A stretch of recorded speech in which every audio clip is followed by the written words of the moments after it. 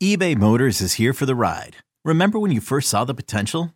And then through some elbow grease, fresh installs, and a whole lot of love, you transformed 100,000 miles and a body full of rust into a drive that's all your own. Look to your left. Look to your right. It's official. No one's got a ride like this. There's nothing else that sounds like, feels like, or looks like the set of wheels in your garage. With over 122 million parts, you can make sure your number one ride or die stays running smoothly. So there's no limit to how far you can take it. Brake kits, turbochargers, engines, exhaust kits, roof racks, LED headlights, bumpers, whatever your baby needs, eBay Motors has it. And with eBay Guaranteed Fit, it's guaranteed to fit your ride the first time, every time, or your money back. Plus at these prices, well, you're burning rubber, not cash. Keep your ride or die alive at ebaymotors.com. Eligible items only. Exclusions apply. Nerds! Today's episode is sponsored by NerdWallet's Smart Money Podcast. Ready to expand your financial game? NerdWallet can coach you on smart strategies like choosing investments, finding your next credit card, and setting a budget that works for you. Score major points towards your summer vacation by learning expert tips for choosing a high-yield savings account and how to build wealth by investing in index funds. Slide into summer with smarter decisions in 2024. Follow NerdWallet's Smart Money Podcast on your favorite podcast app. Future you will thank you. When you need to know what's happening, it's time to get in the huddle with Carl Dukes and Jason La Canfora. Welcome back to another edition of In the Huddle, guys. We're here. It's the Super Bowl, and now we know it's the Eagles and the Chiefs that will play in Phoenix in about 10 days from now as we record this podcast for you guys. Reminder, we put out new episodes every Tuesday and Thursday. Subscribe, like us, and tell your friends. I'm Carl Dukes. Put them up along with Jason La Canfora, and of course, our man Brian Baldinger is a part of this podcast as well. He'll be here on Thursday as we look ahead to the Super Bowl. But today, Jason, we look back, and we got a lot to talk about, man. I mean, coaching hires, fires, and then the games themselves. And let's start with what we saw with the Eagles. A lot of people think the Eagles haven't been tested. They beat the Giants 38-7. They now have beaten the 49ers 31-7. And people are like, this team hasn't been tested. And I'm like, they're this good, Jason. I think they're this good. I don't think it's about being tested. You got to play who's in front of you.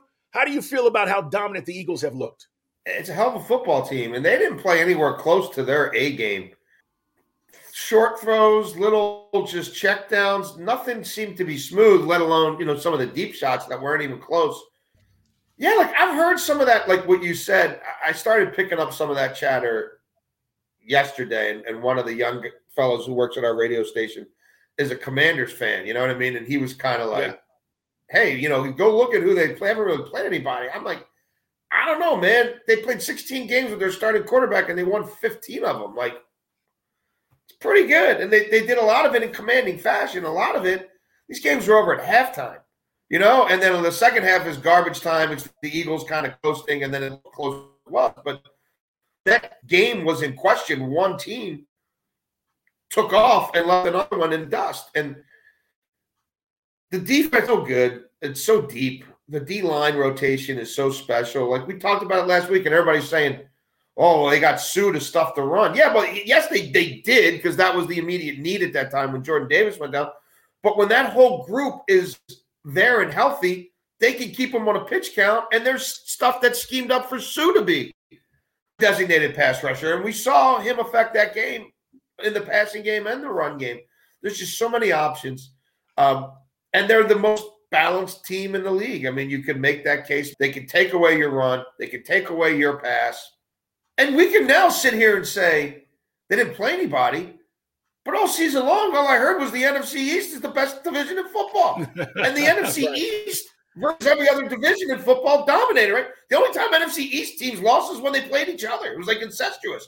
So like now everybody sucks? I don't know. I think they're a pretty good team. I do too. And the thing is, and I want to mention this about Nick Sirianni for a second before we talk about the Brock Purdy injury and the Eagles moving on to the Super Bowl. Sometimes you get the right guy who fits not only your team, but maybe your city.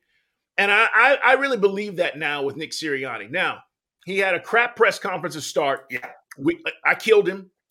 because he just sounded incoherent and he sounded like he did not know the direction of what he wanted to do or where he wanted to take this football team. Yeah.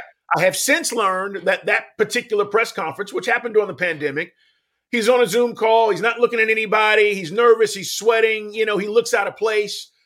So I'm willing now, 2 years later to give him a pass. But I will say this.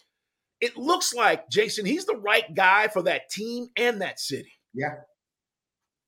He gets that fan base and sort of the cult element of it.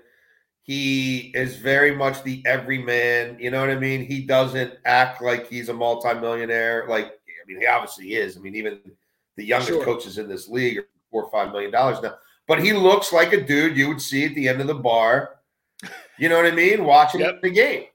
And he very much fits that blue-collar ethos.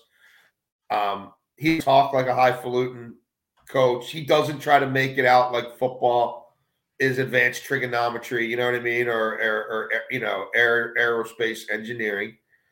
The players clearly like him, feel his vibe.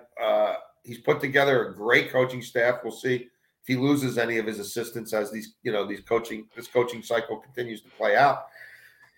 And they've done the most important thing you can do in the NFL, which is develop a young quarterback while he's making no money on his rookie contract. And it's turned out to be an inspired hire. And at the time, it looked like that coaching search was maybe spiraling a little bit. But Howie Roseman, who has had the Midas touch here for a while, everything that GM has done has come up aces, including now this hire and that coaching staff, which, you move off of a guy who just won you a Super Bowl a couple years ago, right? And you move off of a quarterback who, before he got hurt the first time, was the favorite to win the MVP award that year. And 2 years later, you're in the Super Bowl? Like that, usually you make seismic decisions like that, right? Usually you're in the abyss for 2 or 3 years, and then you start climbing out, right? That's right. And now you're going to tell me, and by the way, the NFC division that you ascend to the Super Bowl, I wouldn't have bought stock in Nick Sirianni. You know what I mean? Getting to a Super Bowl in a couple of years, 3 years, whatever it was, I wouldn't have done that. And remember, they already started turning the corner last year when they made the playoffs. So, they weren't down very long at all. Yeah, it is amazing. And Howie Roseman, you're right. The way he built this roster, those moves, we know, Jason, that's gotten general managers fired, right? He's been there a long time, so they trust him. But the Sirianni hire and the move to go draft Jalen Hurts, I think were the two biggest components of this run that they're on now. Yeah. And it may set up for a couple more years. This may be their window, when we talk about the next 4 or 5 years challenging to be back in the NFC Championship game. It is in the huddle, guys. Let's talk about this Brock Purdy injury. He's got a UCL injury. It's torn. We found out yesterday he's supposed to at least miss up to 6 months. Yeah. Jason, it could be longer. Yeah. So the 49ers now have a quarterback dilemma. It's a good thing because both of these guys are under contract, right? Trey Lance, Purdy, they're going to be there. But I don't know if Brock Purdy is quarterback number one. If you were to ask me heading into next August, 6 months or 8 months from now, whatever it's going to be, that he's the quarterback that starts. So Trey Lance is coming off this injury. He had 2 surgeries. I don't know what his situation will be. Yeah. What do you do if you're the 49ers? Because is this just an open competition? Because if he needs Tommy John, there's no way in hell he's playing next year, which means Trey Lance is quarterback number one, right? Well, you can't bank on that. Trey Lance hasn't played football with any regularity since high school. That's a fact. The COVID year, barely playing, at North Dakota State. Everything that's going on in his pro career, sitting and the injuries, he hasn't played football. Those two young men desperately would need a whole offseason with Kyle Shanahan, OTAs and minicamp and all that. And by the way, Jason, be there other than mental reps. I don't want to I think you're absolutely right. I just want to – there is an emphasis on the offseason. And I say this to people all the time and fans because people think it's bull crap, right? OTAs, who cares? If you have young quarterbacks in a system like this, and we know Kyle, you have to have those guys in to put the work in and build throughout the offseason. Yes. And it's important. So I don't want anybody to say, well, that doesn't mean anything. They don't need this. This isn't Tom Brady. Right. And this isn't some fifth-year pass rusher, you know what I mean? Like, who you know what I mean? Who's got his moves and got his counters. No, these guys, it's imperative for them. And even if Brock Purdy, had just played okay in that game and not gotten hurt, I still would say there's got to be an adult in that room. There's got to be someone in that quarterback mix who has a different profile from Brock Purdy and a different profile from Trey Lance. And wrote about this over the weekend at the Washington Post. I did a column connecting all the quarterback dots, and I started with Tom Brady going to San Francisco. Not because I thought Purdy was going to get hurt in that game, but just because I thought Purdy might end up looking a lot more like Mr. Irrelevant than the bona fide franchise quarterback that Kyle Shanahan's going to finally win a Super Bowl with. So, and he'll go there. He wants to be there. It's a homecoming. Shanahan's wanted him in the past. And they've showed you with Brock Purdy that with everything humming along there, all you need is 17 completions a game. True. You don't so why not have the GOAT do that? Because the GOAT will see things that Brock Purdy will never see. He'll make passes that Brock Purdy will never make. Nothing will be too big for him. And you've got the run game. You've got the O-line. You've got the number one defense. You've got a great home field advantage. And he's going to go there dirt cheap. It's not like Aaron Rodgers, who you got to find a way to pay him $60 million and compromise the rest of it. He just wants to get one more ring. He wants to be the first guy to go to 3 different places and win at all of them. So, it's going to be team-friendly. It's going to be cap-friendly. He gets where he is at this stage of his career. He's going to understand when you've got to give reps to these other guys to get them going. I just think I thought it was the best scenario before. Now I think it's far and away the ideal scenario. Peyton Manning barely threw the ball in Denver his final year, and they won a Super Bowl. And this version of Tom Brady is a hell of a lot better than the final season of Peyton Manning. So I just think it makes all the sense in the world. Yeah, I think you're right. And here's the crazy thing. The 49ers are in win mode now, right? Win now. They're about to pay Nick Bosa $30 million, guys. Yeah. Okay? You're going to pay Bosa $30 a year. He's one of, if not the best defensive players in the league. So you take care of that, and you bring in Tom Brady, and all of a sudden you're still in win now mode. That's the key. So it's not about taking a year off and waiting until these quarterbacks develop. You got to win now. And their defense and now all that you just talked about, Jason, they're built to do that. Okay, picture this. It's Friday afternoon when a thought hits you. I can spend another weekend doing the same old whatever, or I can hop into my all-new Hyundai Santa Fe and hit the road. With available H-Track all-wheel drive and 3-row seating, my whole family can head deep into the wild. Conquer the weekend in the all-new Hyundai Santa Fe. Visit HyundaiUSA.com or call 562-314-4603 for more details. Hyundai, there's joy in every journey. This episode is brought to you by Progressive Insurance. Whether you love true crime or comedy, celebrity interviews or news, you call the shots on what's in your podcast queue. And guess what? Now you can call them on your auto insurance too with the Name Your Price tool from Progressive. It works just the way it sounds. You tell Progressive how much you want to pay for car insurance, and they'll show you coverage options that fit your budget. Get your quote today at Progressive.com to join the over 28 million drivers who trust Progressive. Progressive Casualty Insurance Company and Affiliates. Price and coverage match limited by state law. It's Carl Dukes. It is Jason Lockenfora. This is In the Huddle, guys. We do it every week, and we'll do it throughout the offseason. So much going on around the NFL. Eagles advance over the 49ers. We're talking about the Brock Purdy injury. I want to ask you about the officiating real quick before we get to the Chiefs game and what Patrick Mahomes was able to do.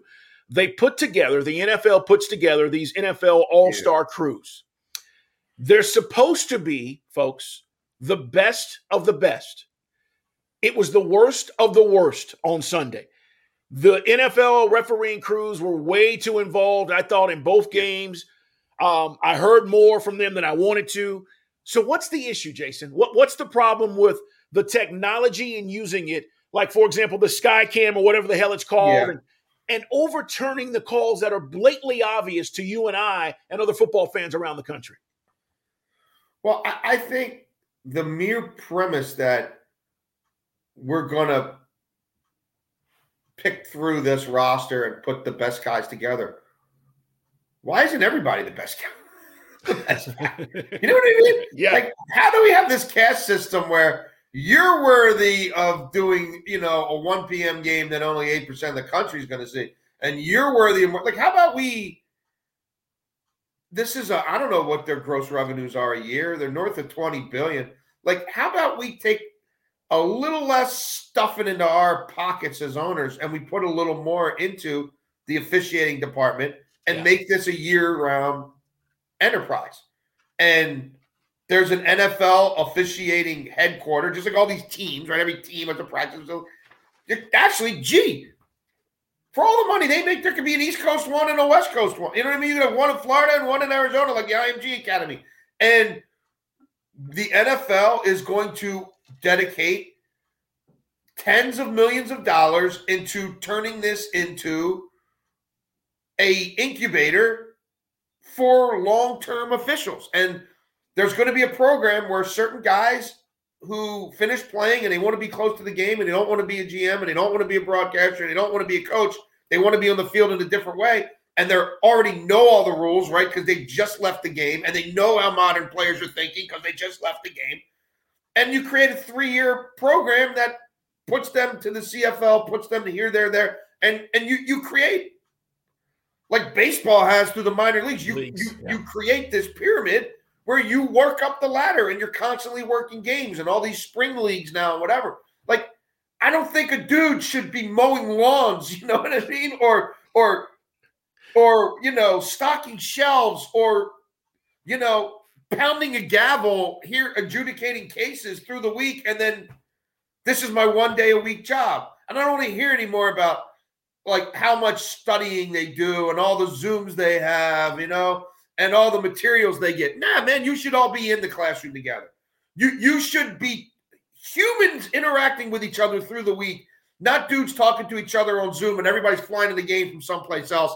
And now we do this game and then it's over. Like, if you're going to stick your hand way down deep in that gambling cookie jar, then you better clean this mess up. It's terrible. It is. And that's the other side of this, Jace. You know what? Millions of dollars being exchanged, hundreds of millions of dollars being exchanged. It matters.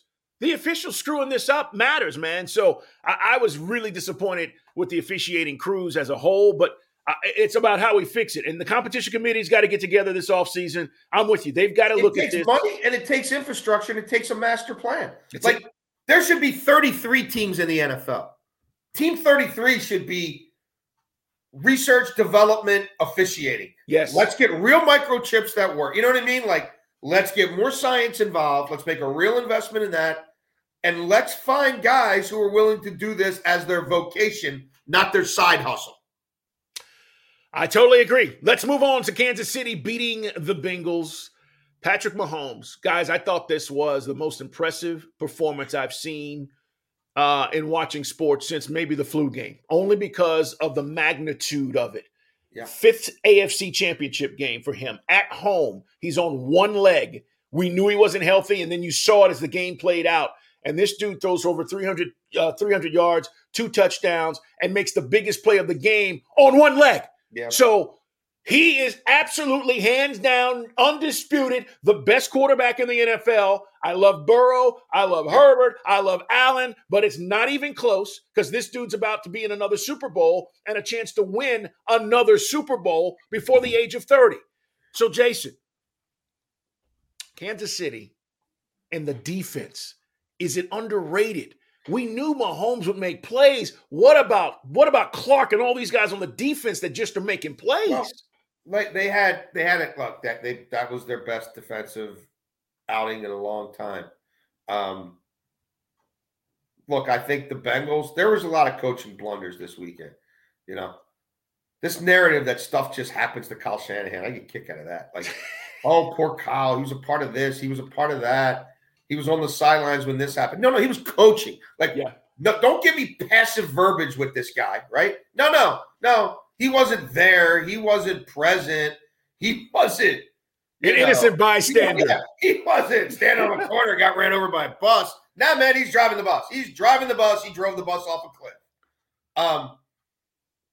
So, yeah, I think there were a lot of questionable decisions there. And I felt like the Bengals coaching staff were naive in their approach to that game. And in the first quarter, it's like, we're going to do our stuff. We're going to flex our muscles. We're going to push the ball downfield. Offensive line woes be damned, and see what that looked like. Well, they basically gave that quarter away, had no yards. The quarterback's running for his life. And then finally they leaned into the running game and the screen game. And not the screen as a check down. The screen is the main thing. Like, we've got devised screens to get the ball in Jamar Chase's hands within 5 yards of the line of scrimmage, not 45 yards downfield. And once they recalibrated, I felt like they won the rest of the game. Now, that only got them back to even, right? Because they dug out of that hole. They dug out of another hole, but they could never get the lead.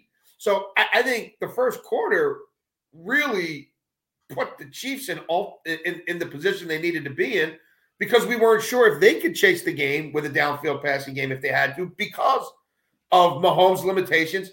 Oh, and by the way, they ran out of receivers. So I really feel like, had the Bengals been a little smarter with their approach to that first quarter and come in ground and pound, they probably win that football game. Saying all that, Chris Jones and company did rip their face off in the first quarter, did force the Bengals away from their main thing.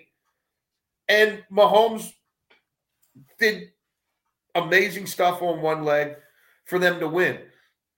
So am I buying the defense? Like, Spags had a hell of a day. It was a great matchup for them against a team with 2 offensive linemen and not a team loaded up, with extra tight ends and stuff like that. This is a different monster. Very different challenge they have coming up. It's a different monster this week, because it's arguably the best offensive line in the league. It is a run game that can beat you with individual brilliance and beat you with scheme and multiplicity in the option game and playing around with the mesh point and who's the ball going to. I mean, they've got 4 dudes they trust running the ball there, right? Yep. Scott, Gainwell, Sanders, and the quarterback. Very different approach than the Bengals. And it didn't show up last week, but for most of the season, outside the pocket, when Hurts gets outside the pocket, he's killing teams outside the numbers deep. So I think they stress that defense in a lot of different ways.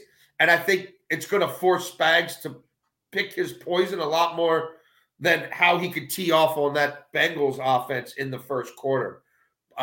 I didn't think they could hold the Bengals to 20. I thought that game was going to be like 24-21 Cincinnati. I didn't think they could hold the Bengals to 20. And I didn't think the Chiefs were getting to 24, 25. So I think it was great. I think it was necessary. It was huge. I don't think they're holding the Eagles. Like, they can't run that game plan and hold the Eagles to 20. I don't think they're holding the Eagles in the teens. There's too much volume. There's too much quality in that offense. And again, it's the balance. The Bengals never ran the ball all year, except for week 13 against the Chiefs and the previous week against Buffalo. Yeah. The Eagles run the ball whenever they want to run the ball, including eventually against that vaunted 49ers front where the levee broke in the second half. 4 rushing touchdowns for the Eagles on Sunday. They've got 39 as a team. It's an NFL record, to Jason's point. They run the football down your throat. And you have to account, here's the bigger thing for me, you have to account for the quarterback. Yes. You have to account for Jalen Hurts. So